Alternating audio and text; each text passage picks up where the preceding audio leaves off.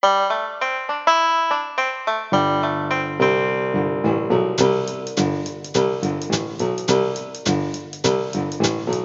back to Moving Right Along, a Muppet movie podcast, brought to you by toughpigs.com. This is the podcast where we watch the Muppet movie 2 minutes at a time and talk about it a lot. I'm your host, Ryan Rowe. And I'm your other host, Anthony Strand. And joining us today is our guest. I'm Josh Spiegel. I'm the co-host of Masterpiece Cinema, and I'm so happy to be here to talk about a great movie. We're happy to have you. Yeah, thank you. I feel like there's probably a lot of overlap between hardcore Disney fans and hardcore Muppet fans. Well, I would imagine so, yeah. I actually went on Josh's podcast to talk about The Great Muppet Caper a few years ago, so... There you go. So, yeah. And today we are talking about the Muppet movie. We are looking at minutes 29 and 30, in which Scooter is the man with the van at the very beginning, and then the Electric Mayhem decides to help out Kermit and Fozzie by disguising their car so they won't be wreck. Yes. And that leads us into a song, but that'll be next time. No song talk this week. Exactly. Sorry, everyone. You'll have to wait till next week for that. Scooter is the man with the contacts. Nope, he's the man with the van. Which, this is one of those things I never really thought about, but I guess that means Scooter owns the Electric Mayhem bus that we see in this movie. Yeah, I guess that's the van, huh? And which also raises the question, is it his uncle's van? Is it J.P. Gross's van, right? Right, that's interesting too, because he does not mention his uncle in this movie. Whereas in his earliest appearances on The Muppet Show, that's all he talks about is the fact that his uncle owns the theater. Right. See, and I'm stuck on the part where Scooter is a man, and that just doesn't seem right. Scooter doesn't seem like a man to me. I know it's a phrase. I know it's an expression still. Scooter is a very young boy, is what you're saying. He's 15 years old, whatever. He's a little boy who wants to be a big boy, basically. Right, for sure. But he's the boy with the van doesn't rhyme. That's true, yeah. And that's why, even though Scooter does feel kind of shoehorned in here, as we discussed last week, that there really should be like an introduction for Scooter, like Rolf gets or Fozzie gets or Gonzo. He's just kind of like stuck into this Electric Mayhem scene. I do think it feels kind of appropriate that he's just like the guy people are only friends with because he can get them something, like transportation in this case. You think that feels appropriate for Scooter? Sure. I mean, that's kind of like, on The Muppet Show too, in the early days especially, like you said, he's just like some annoying twerp who's hanging around. Yeah. Who says, go do stuff for me. And he's like, well, actually, I want to do a song and dance number with a dog instead of doing my job or whatever. Right, and that's what my uncle wants. Right. So I think it works for him to just be like, well, everyone, I got the van. I'll be your friend now. And they're just like, okay, fine. Yeah. Where are the keys? He was just important enough to get his own very brief introduction in the movie, but not important enough for it to be more than a very brief introduction. Right. And of course, I know are we allowed to acknowledge the other minutes of the movie yet? Can I even allude to them? That's fine. Sure. Sure. Arguably, Scooter has a lot less to do outside of this one scene, really. If I remember correctly, he's obviously in the rest of the movie, but like Gonzo gets his own song, Miss Piggy gets her own song, Scooter, like the Dr. Teeth and the Mayhem, they get their own song. Scooter gets the van. Yeah. I guess he must be in the whole Muppet group scenes, but he doesn't really do anything else. Right. Well, and Scooter is one of those characters who, because he had such a defined function on the show, where he was the gopher, he was kind of the stage manager. After the show, like in every other context, they never really quite knew what to do with him, outside of like being in the theater. That's true. Yeah. So, like, I know my wife didn't grow up watching the Muppet Show. She only saw the movies until she was an adult, and she never thought of Scooter as a major character. He was just like one of those random Muppets that you saw. I would agree with that. I watched like compilation videos of the Muppet Show when I was a kid because they would put those out, but otherwise I just watched the movies. So Scooter was kind of like just there. Yeah.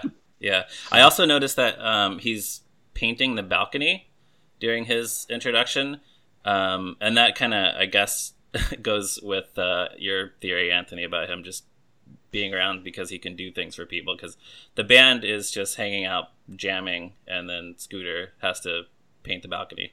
Right.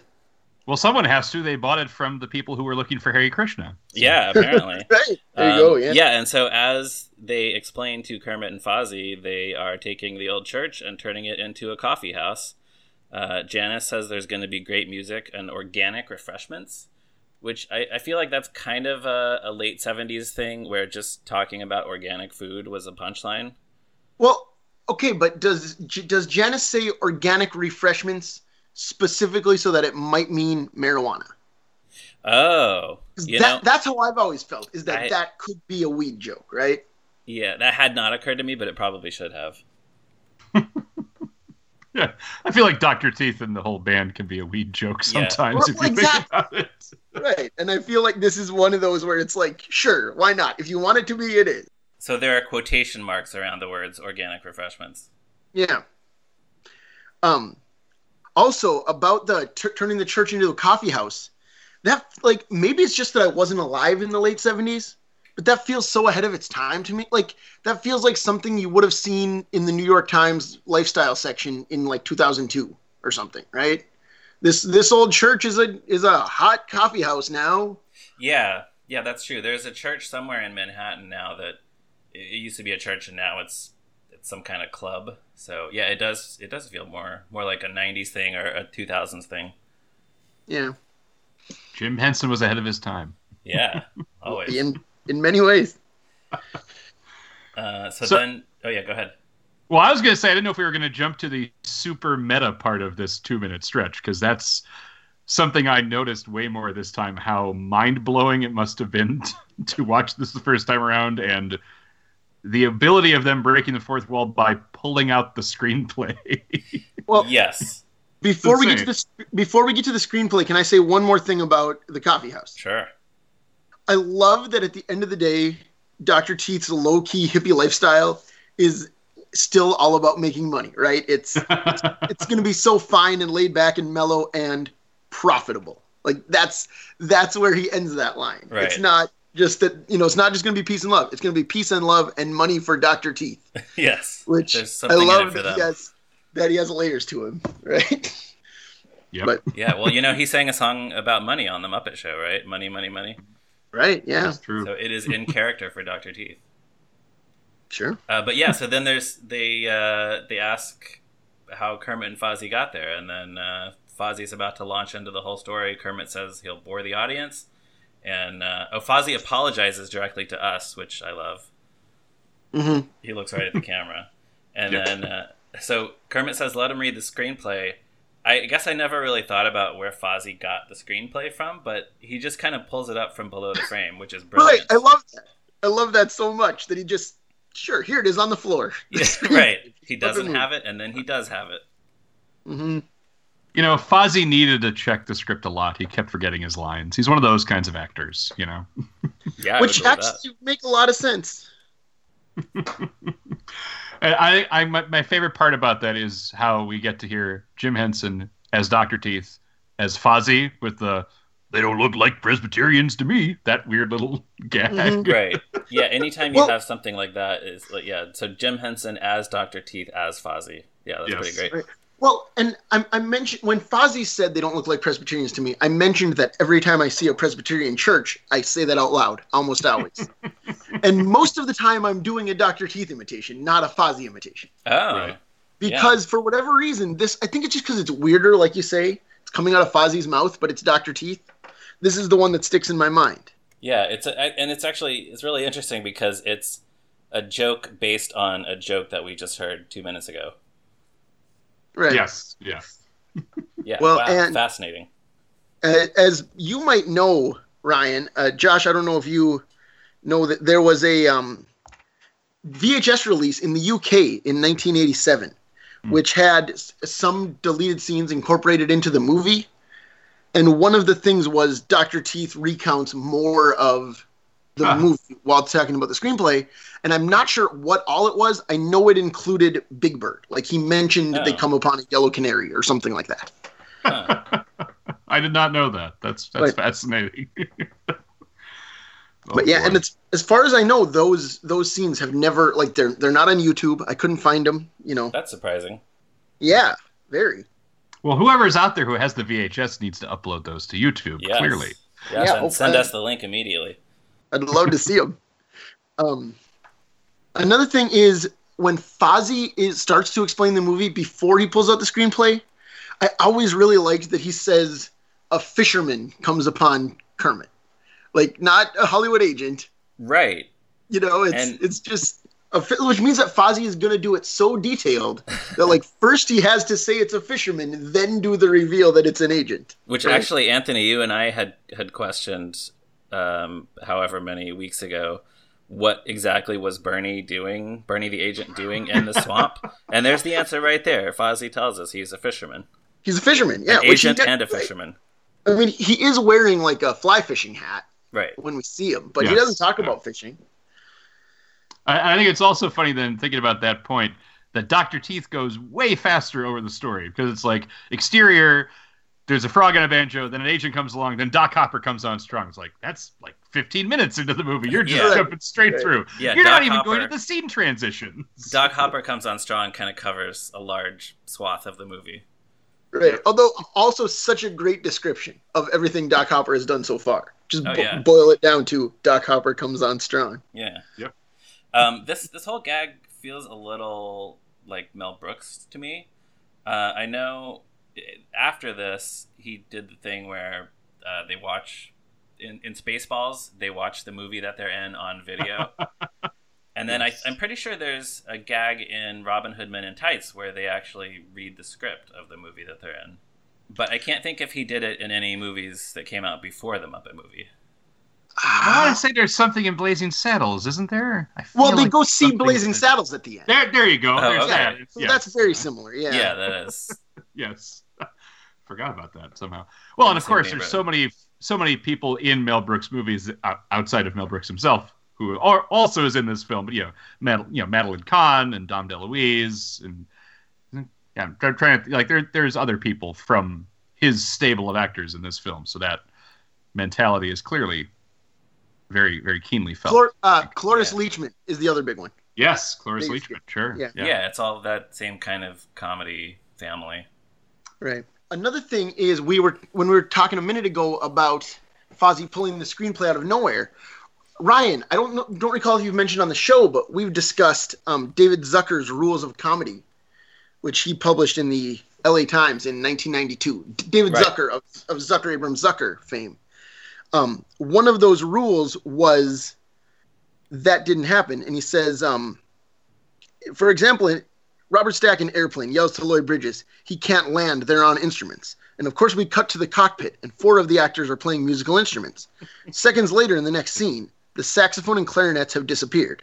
If it's done right, no one in the audience will ask where the instruments went. And I think that's exactly the theory at work here with the script, right? It's such a good joke that Fozzie pulls out the screenplay that we do not care where he got it from.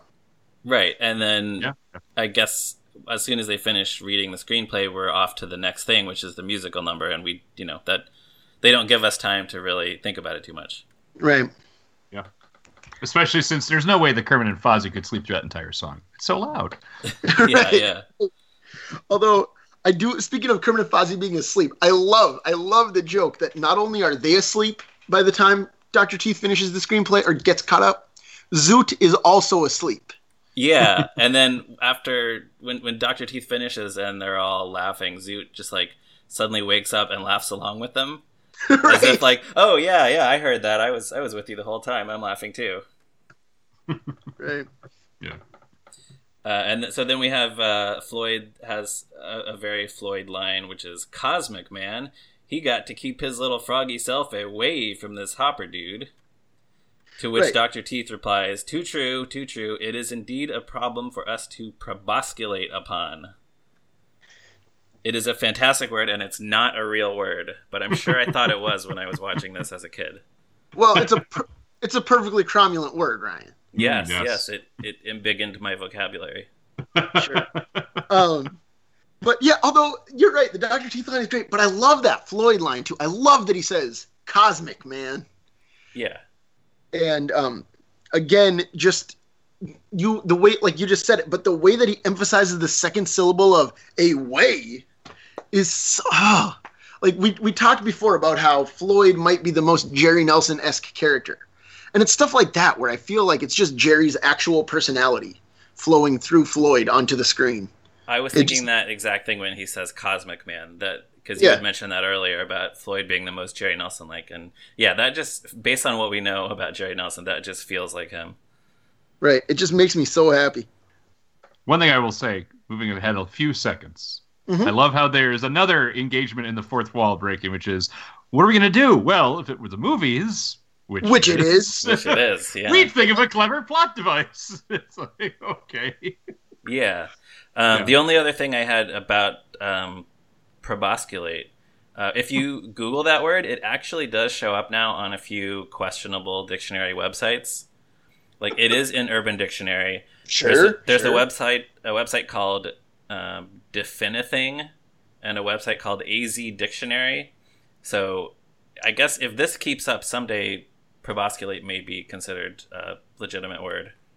We just need to promote it. Yeah, get it in Merriam-Webster. Word of the year, probosculate. We can do it. Yeah, let's start using it. Use it on Twitter once a day. Hashtag probosculate. Perfect.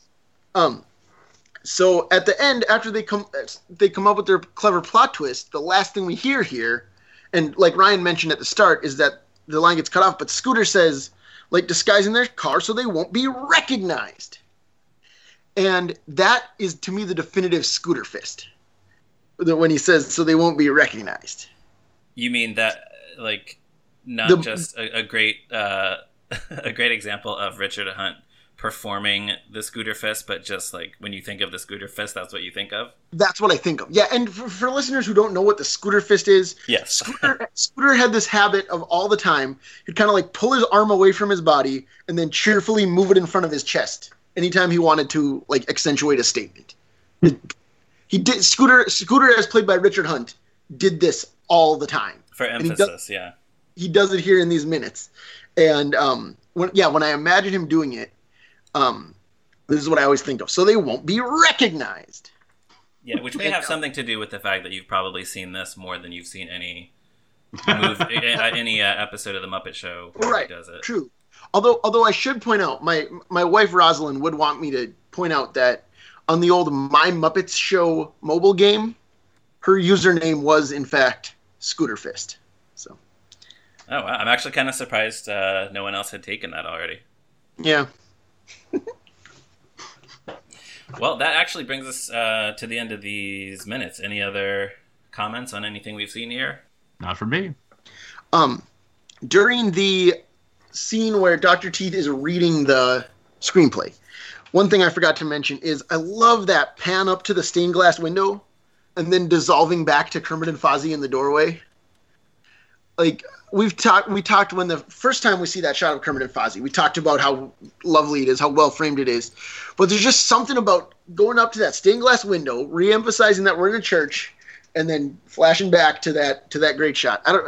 There's so many things in this movie that are so much prettier than they need to be. That's an example. It really does help, sort of indicate that time is passing. Right. That we go up to the stained glass window and then it goes out of focus. It's great. I love it. Then if there is nothing else, we can close out for today. Listeners, thank you for joining us. Please check out toughpigs.com on the internet, Facebook, Twitter, and everywhere else. You can find me on Twitter at @MeRyanRowe. You can find Anthony at ZeppoMarxist. And Josh, where can people find you on the internet? People can find me on Twitter at Mousterpiece. Mousterpiece Cinema is on iTunes and everywhere else you can find a podcast. It's all about Disney movies. Anthony has been on multiple times. You should listen to those episodes and the other ones as well. Co-signed.